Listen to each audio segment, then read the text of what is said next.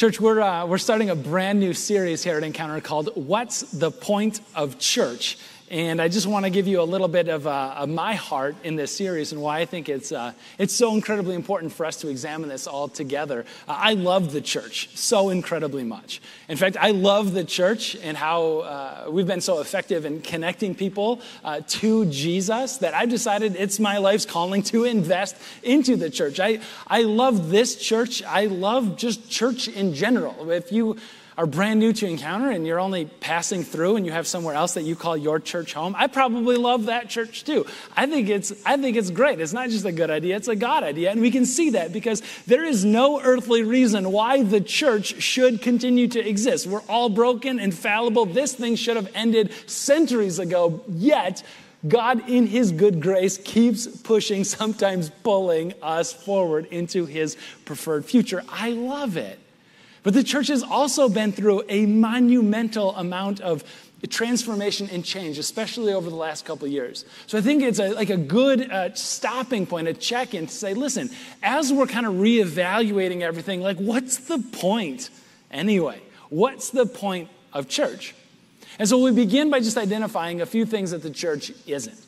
The point of the church is not to meet friends and to develop a social group.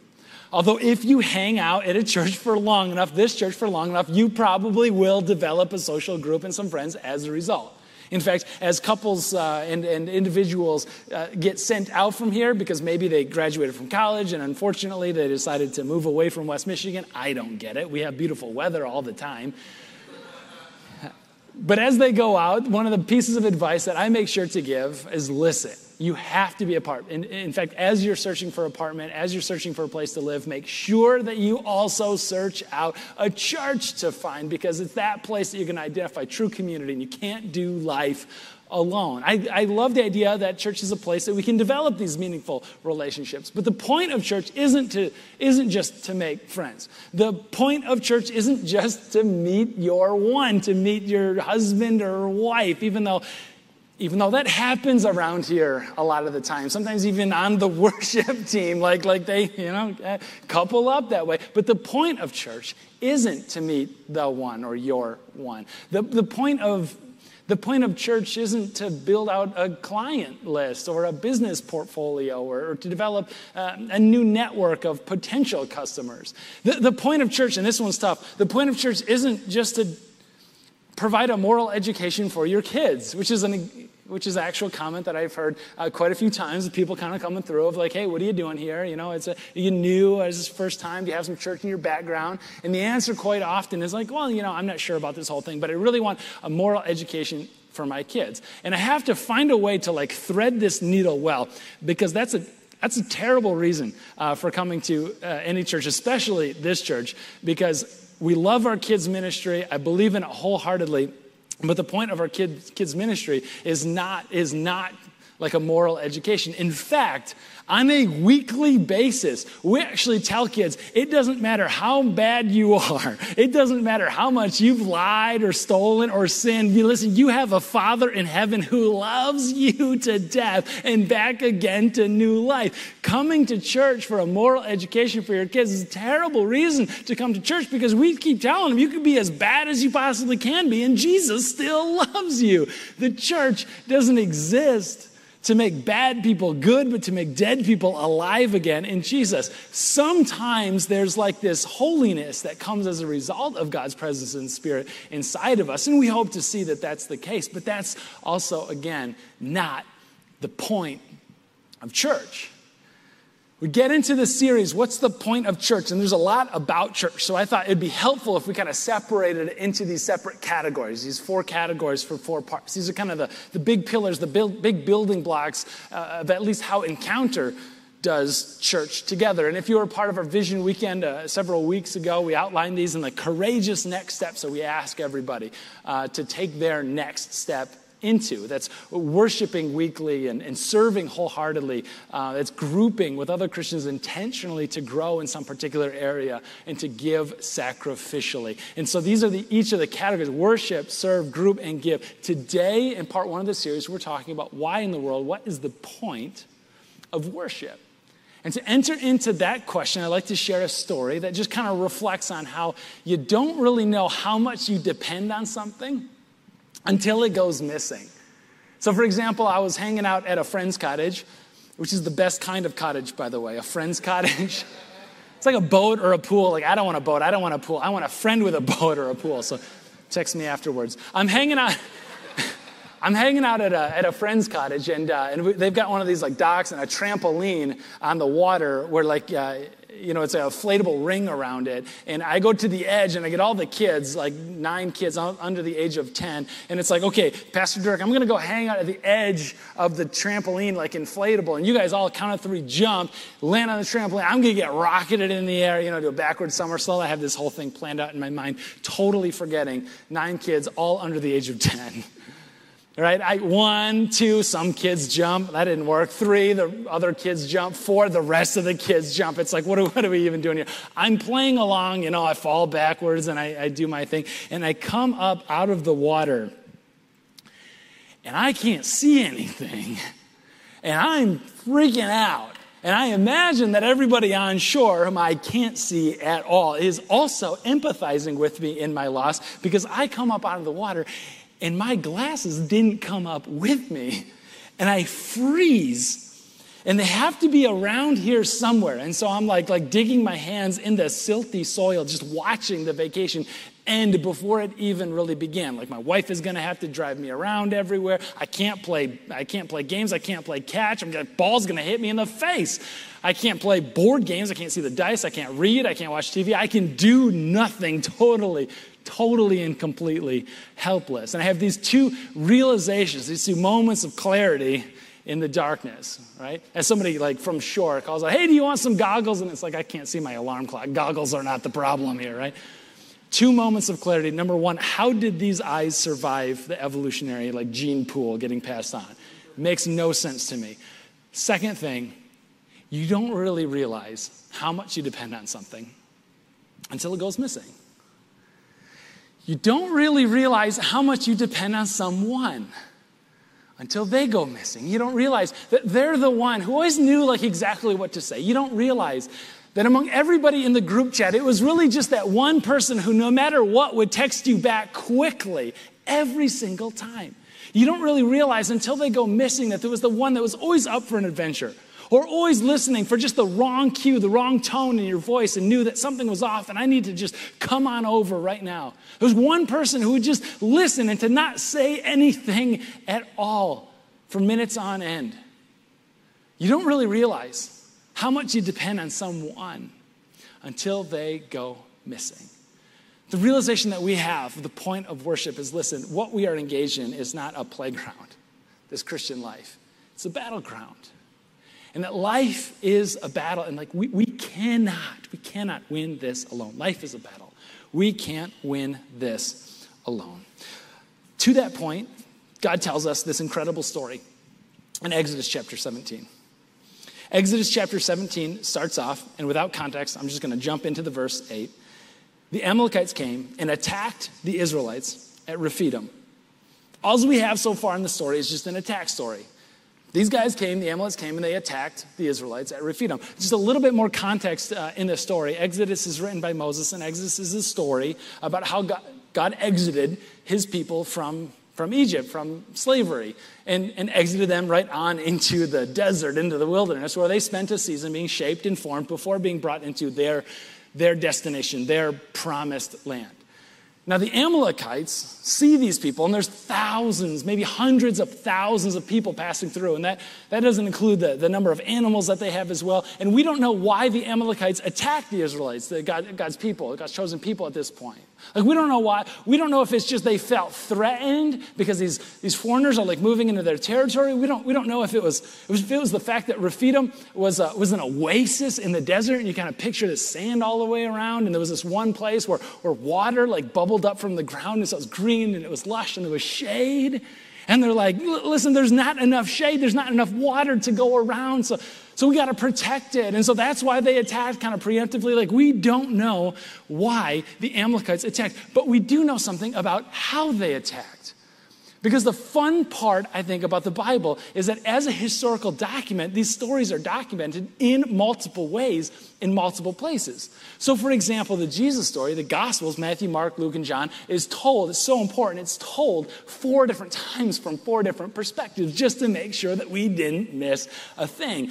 A lot of the stories, even in the Old Testament, are also written from different perspectives in different seasons. And so we get an interesting insight into this story from different seasons. I'm going to kind of go out on a limb here, and I don't want to be quoted on this one, but Exodus as a book of the Bible is written by Moses, and it's written a lot like Twitter, or maybe like a blog or something. Like, again, don't quote me on that. It's theologically indefensible, so I'm not going to stand behind that one at all. But what I just want you to hear is that Exodus is sort of written as the events are unfolding. And Moses is like keeping this journal and keeping this record of everything that happens. So we kind of get the cold, hard facts. Well, that wasn't the only time this story was told.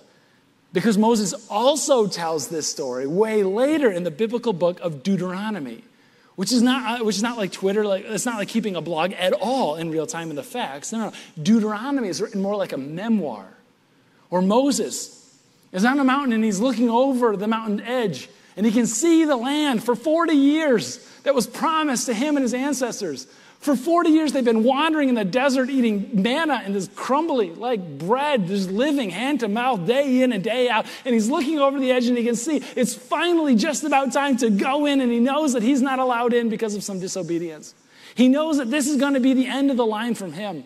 And so Deuteronomy is like his memoir, his speech to the people before they go in, essentially saying, do not forget the lessons of the wilderness. Don't forget how God shaped you and formed you in this season and out. And he recalls some of the times. And in Deuteronomy 25, he comes to this story. And in Deuteronomy 25, we learn a little bit about what wasn't included in the Exodus telling of this story. In fact, the Israelites weren't just attacked at Rephidim by the Amalekites. The Israelites were attacked from the back of the group by the Amalekites. Which, as Moses reflects on it in Deuteronomy, that's an important detail, because it was a shameful way to attack, because the Israelites were a nomadic group. They were a marching group. There's thousands, hundreds of thousands of people and stuff and cattle, and it's not soldiers, it's everybody. It's the entire people group. And so as they're marching through, who falls to the back? The weak, the injured, the elderly, the defenseless are the people who fall to the back of the group. And maybe there's a few leaders, maybe there's a few courageous people who come along. But no. What they do in those moments is attack the weakest part of the group. Now, I want you to hang on to that for just a minute, because it's going to be really important to recognize something. It's not just that we read the Bible that's important. Just as important that we read the Bible is how we read the Bible. And so we're going to kind of put on some lens about how to best read the Bible in this story in light of the story that God is telling in our lives. This story in light of our story. How to read the Bible. Because this isn't just a story that happened, this is a story that does happen. So what is it? What does a story like that mean outside of a historical event? Well, God formed and shaped a people. That's the book of Genesis. The people found themselves enslaved to their own sin and bondage, Egypt. God rescued that through the blood of the lamb spread on the doorpost, the 10 plagues. God brought them out of Egypt by the blood of the lamb that was shed in Jesus Christ once and for all. God found a way to bring us out of our sin and bondage. We're heading towards the promised land. We're heading towards the promise of heaven one day. But along the way, we get 40 years. We get a generation in the desert, in the wilderness. This life, where God is shaping us, where God is forming us, where God is preparing us for eternity with him or apart from him. He's shaping us. He's forming us. We're in the desert. And while in the desert, an attack comes. That's why we can say things like life is a battle. But let's realize something. How we read the Bible is important. What does the attack? Who is attacking us? New Testament, Paul tells us in Ephesians chapter 6, our struggle is not against flesh and blood. Our struggle is not against the Amalekite people or their descendants. Our struggle is not against another Middle Eastern people group. Our struggle is not against a cranky landlady who won't fix the ceiling fan. Our struggle is not against an overbearing boss. Our struggle is not against a nosy mother-in-law. I mean, it might be. It kind of is, but by and large, it isn't. That's not the Bible. That's not that. So you might struggle with her, but spiritually, our struggle, Paul says in Ephesians 6, is not against flesh and blood. Our struggle, he says, God says, through Paul, our struggle is against the rulers, the authorities, the cosmic powers of this present darkness and the spiritual forces of evil. We have a struggle. We can say that. And we might not be good at talking about it all the time, but we have to realize that we do have a common enemy. That Jesus spoke about a common enemy who came to seek and destroy and to harm and to separate us and cut us off from our Savior. And we recognize that in the story that we just read, that enemy tends to come at us from reverse. Tends to come at us when we're injured, when we're wounded, when we're already isolated from the rest of the pack. That our enemy tends to come at us when we are at our weakest. Our struggle is not against flesh and blood. We have a common enemy. Life is a battle. This story is about not fighting alone. We continue on in the next verse, in verse 9, where we find that Moses said to Joshua, "Choose some of our men and go out and fight the Amalekites. Tomorrow," Moses said, "I'll stand on top of the hill with the staff of God in my hands." Staff of God. Just a few lines, if you kind of scroll up in the story, a few lines earlier, Moses had just brought water out of a rock with that staff. So it's like the staff of God in my hands. I mean, it means something. Verse 10. So Joshua fought the Amalekites as Moses had ordered. And Moses, Aaron, and Hur, that's a name, not a pronoun. Aaron and Hur is his name. Very confusing, I get it. Went to the top of the hill. As long as Moses held up his hands, the Israelites were winning. But whenever he lowered his hands, because they got tired, the Amalekites were winning. Like, this is a quirky story, right? Like, it's kind of a weird story. God, in his wisdom, could have defeated the Amalekites any way he chose to, but instead, he chose this way. And it's our job as readers of the Bible, not just that we read the Bible, but how we read the Bible. It's our job to ask, why this quirky way? Hands are raised in the air, battle is winning. Hands go down, the battle is losing. What's the deal? There's been a lot of speculation. Some people write, well, obviously the staff was magical. It just brought water from a rock. Open and closed case. Biblically, how we read the Bible, just as important as that we read the Bible, remember that miracles, signs and wonders, miracles are a signpost. They point to something. In fact, they point to someone. Anything miraculous that happens in the Bible points towards the goodness of God and his provision for us in Jesus Christ. So I don't think it's the case that there's just like this magical staff with these special powers. That doesn't point to anything. Other people from kind of a humanist perspective kind of look at this and going, oh, it's the psychological boost that an army would get, right? Where they're engaged in battle and they see their fearless leader on the hill raising up his hands, and it provides this kind of adrenaline boost that actually translates into victory like on the field below. It's like cheerleader effect. Like that's where we're going with this. It's like you got quite a cheerleader over there, and that's what like gives you the boost. I've never played professional sports or been engaged in battle, but I just have to believe that you'd have a greater likelihood of winning whatever it is that you set out to do if you're actually paying attention to the match rather than what's happening on top of the hill, right? I mean, I don't think it's a psychological boost. If anything, it's got to be a distraction to what's going on. The answer is probably the case that there's a well-documented Old Testament practice of praying with hands outstretched. That what's happening on the top of the hill isn't something magical, although it is miraculous.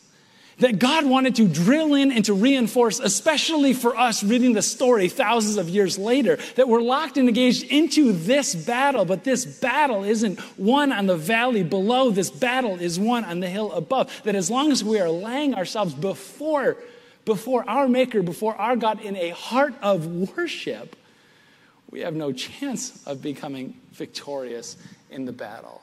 That what Moses was doing on top of that mountain, what he was doing is praying. Now, we don't want to get into how we read the Bible. We don't want to get into the trap of like, well, there's a right way to pray and there's a wrong way to pray. And that's probably why Dirk asked us to like stretch out our arms as we bless the Harper family. No. We don't want to get into the particulars on that one. The point on this one is in the presence of God. I mean, Moses wasn't even using words in that prayer.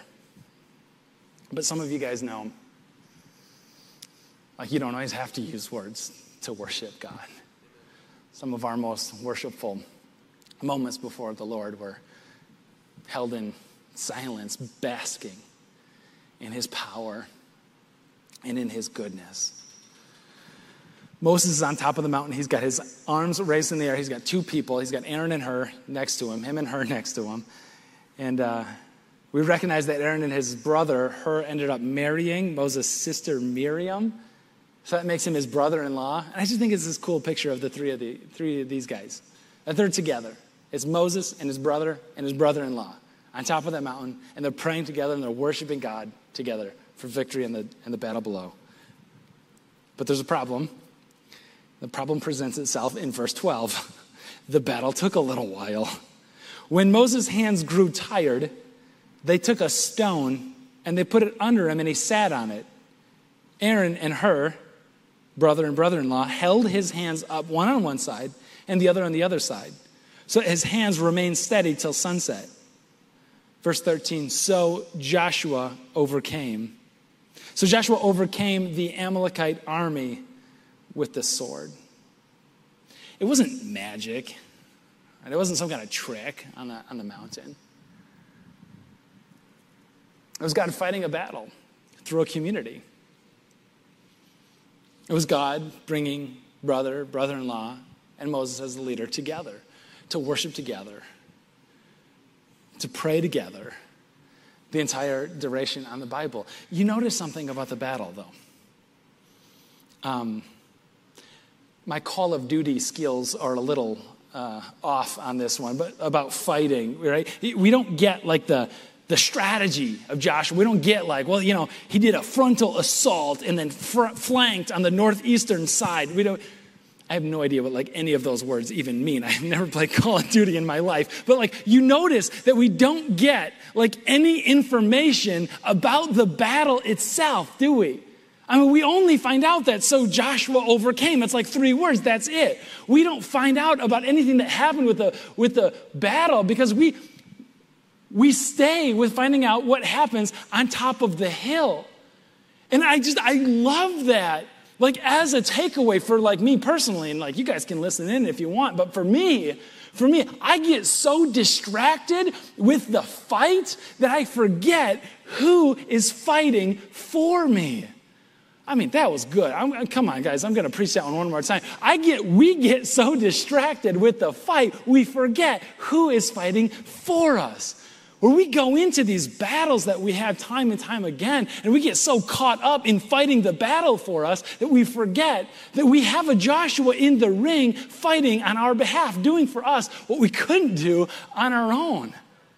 I mean, it's a couple of times now that I've asked you guys to like, hey, listen, pray for this little kiddo in our community, Jack. He's 3 years old, major brain surgery, and you don't know him. The vast majority of you, Kentwood, Fulton Heights, worshiping online, a few of you are in Texas that watch every weekend. Like, I see you, not literally, but like I've asked you guys to pray for this kiddo. Even though we're not going to meet him. You don't have to meet him and have your heart broken by this kid's story.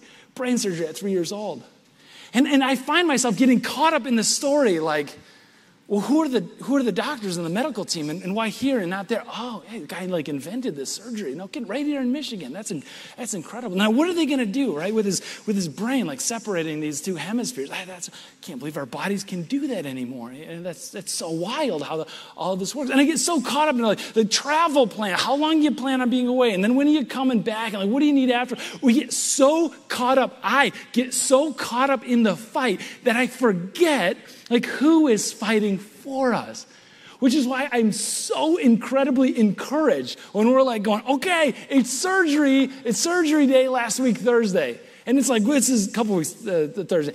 It's surgery day. We're gonna lift this kiddo up and his family in prayer. And what we did as a church, we're listen, we don't want to be distracted by the fight. We got to remember who is fighting for us, right? And it's not the doctors and the medical team. We know where our victory lies, and we know with whom our victory lies. And so we're going to pray. We're going to raise up our hands, literally or figuratively, and we're going to go before God. We're going to worship him for what he has done and what he's about to do. And we're going to pray. And I love this, that we put out this prayer call with all these slots from 5 a.m. down past 9 p.m. Just a ton of these slots. And just watch as people fill them up. I'm so encouraged as a part of this community to watch. The 5 o'clock a.m. slot is one of the first that fills up. You've got to be kidding me. What an encouragement. I love that so incredibly much. I love that 99 people signed up to pray for this kid on our prayer list.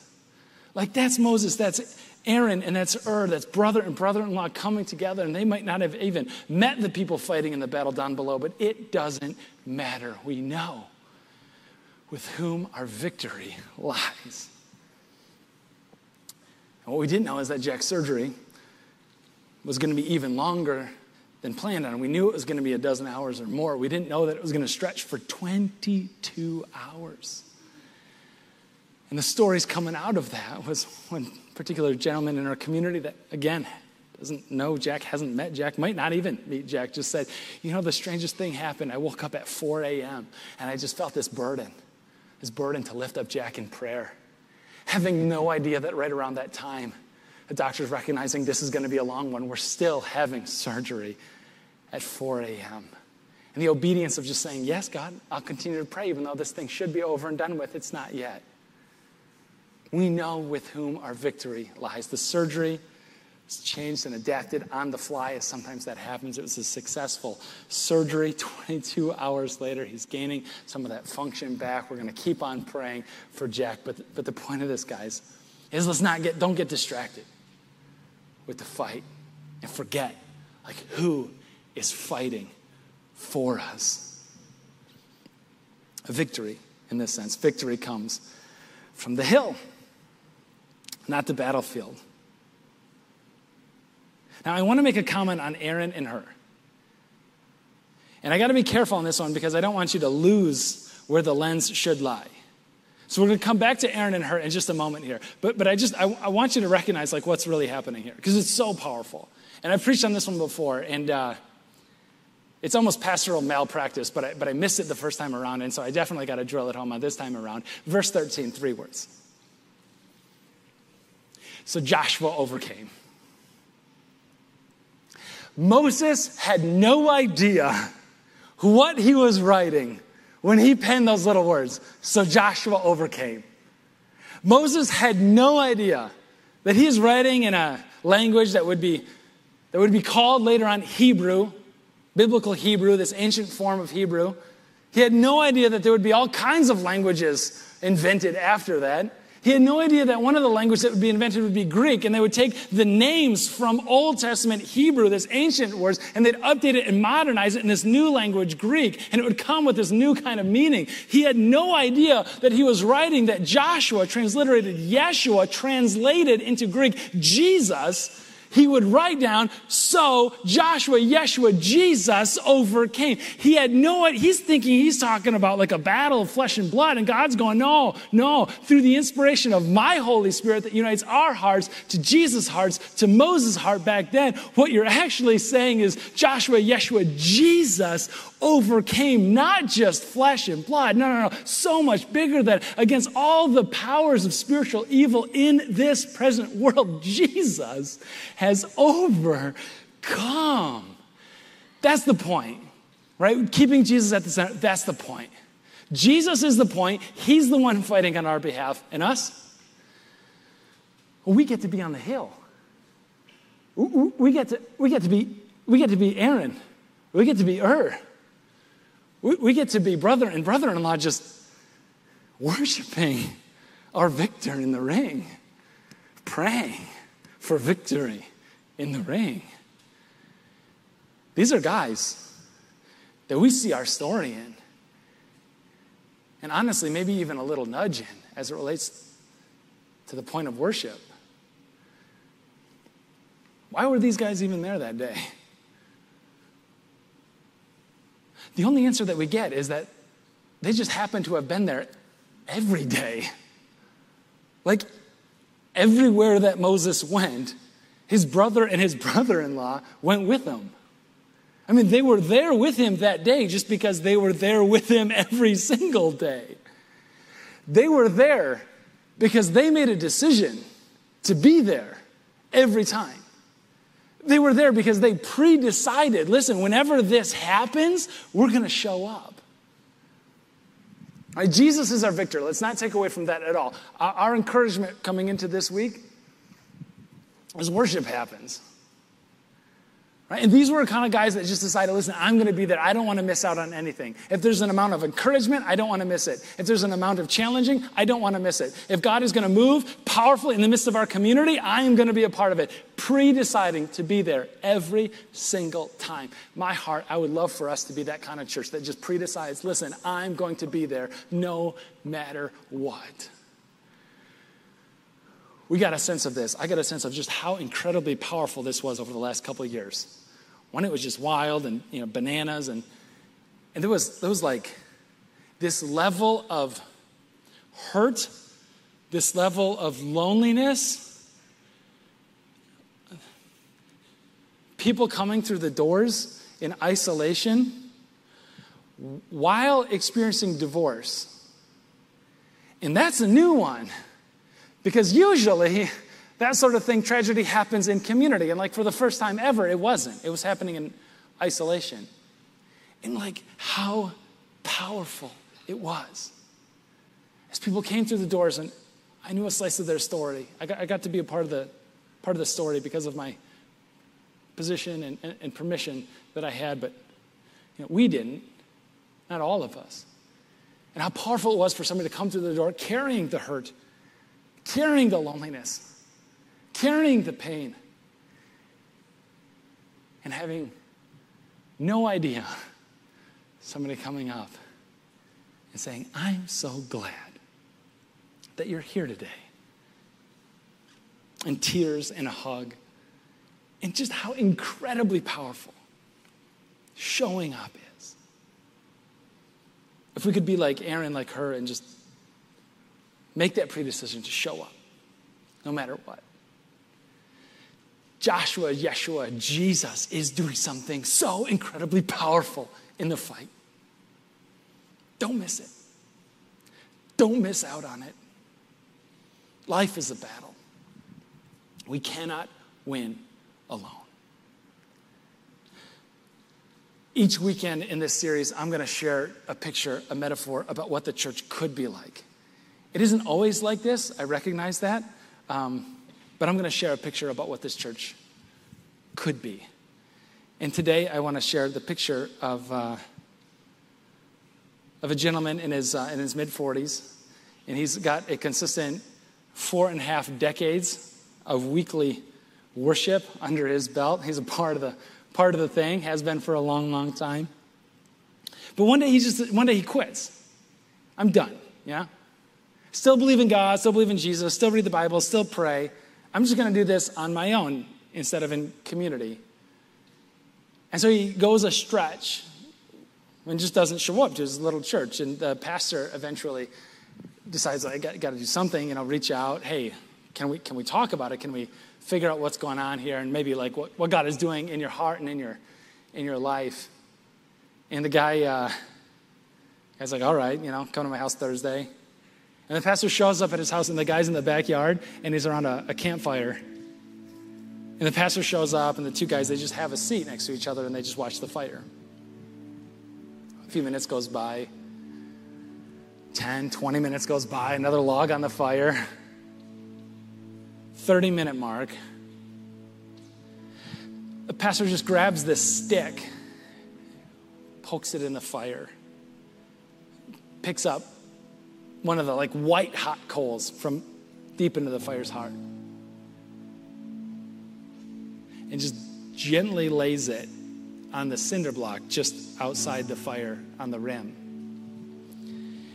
And the two men just watch as the white hot coal fades to red, to orange, to gray, to black. And without saying a word, the pastor just stands up and shows himself out. The guy showed up to church the next week, and he goes, last Thursday, it's the best sermon I ever heard. It's powerful. It's powerful. Life is a battle. You can't win alone. Life is a battle. It might not even be your battle that you're fighting. Life is a battle. You've got a Joshua, Yeshua, Jesus in the ring, fighting on your behalf. Each week, we're also going to share a story of a video message of somebody who's been impacted by each of these elements. Just want to invite you to hear Matt's story now. My name is Matt. I've been in Encounter for 9 years this fall. Married to my wife, Jill, whose cool story, we actually got hooked up with Encounter. She was a nurse at Spectrum, and actually one of her patients recommended Encounter. So that's how we got started here at Encounter. We have 2 daughters together, Linnea, who's 7, and Violet, who's 4. Worship is important to me because it helps me to recalibrate my posture towards God in a way that maybe I'm coming off a stressful week at work. I'm focused on the things that maybe don't matter as much. And so it helps me to reorient my attention on what is important. The goodness of God in my life. The ways that He's provided for me and my family. And I know, those around us that are worshiping together on Sunday morning, we all face a different set of challenges, but we're all there to worship the same God for the same reason, which I think is beautiful. One of the Bible verses that I gravitated to when my mom was diagnosed with breast cancer was Psalm 16. And I've never deviated from that passage. I try to read it as much as I can, but the verses say, I will keep my eyes always on the Lord. With Him at my right hand, I will not be shaken. Therefore, my heart is glad and my tongue rejoices. My body will also rest secure, because you will not abandon me to the grave. Baptism Sundays, just being up on the stage, I was fortunate enough and humbled enough that I could be up on the stage and be one of the towel wrappers to catch people after they come out of the tub. But in the meantime, being up on the stage, worshiping God, looking out, and then just seeing everybody celebrate after the person comes out of the water still dripping, people are cheering, praising God, and I just know that, that same sentiment is echoed from heaven down to just to think of the amount of rejoicing that's happening in heaven over a decision that someone made for their own life to follow Jesus. It's incredible. So my hope for our church in our worship time together would be that we would move closer to God in our time of worship. Our God, He's so dynamic that He demands a dynamic response, and maybe sometimes it might be out of our comfort zone. Maybe we're not a singer, maybe we don't lift our hands, but I would encourage people to take that step of faith in stretching themselves to be nearer to God in the worship process, because as we draw near to Him, He will also draw near to us.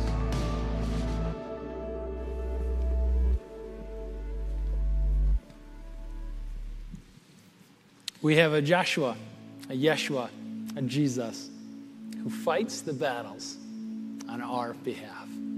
Church, I'd like to invite you to stand up as we lay ourselves before that Savior. Our Savior in heaven, our Lord, God, we come to you and we submit our all. We give ourselves over to you. And Lord, we want to say that the answer is yes to whatever it is that you're asking us to do even before we know what the question is. Lord, may we be a people courageous enough to pre-decide. The answer is yes. Now, Lord, what do you want me to do? What do you want me to say? To whom do you want me to do life with? God, as we enter into a battle this week, a battle that we don't even know what it might be, may we be reminded that this, with outstretched arms, this is how we fight our battles. Not in the valley below, Lord, but it's on the hill, watching you fight on our behalf. Jesus, we pray this in your resurrected name. Amen. Hey, church. It's our sincere prayer that this message was able to help you find new life in Christ. And if you did find it helpful, would you consider donating to help drive this ministry forward? And don't forget, there's no substitute for doing life together. So find a worship experience, join a small group or a serving team today. You can do all this at encounterchurch.org.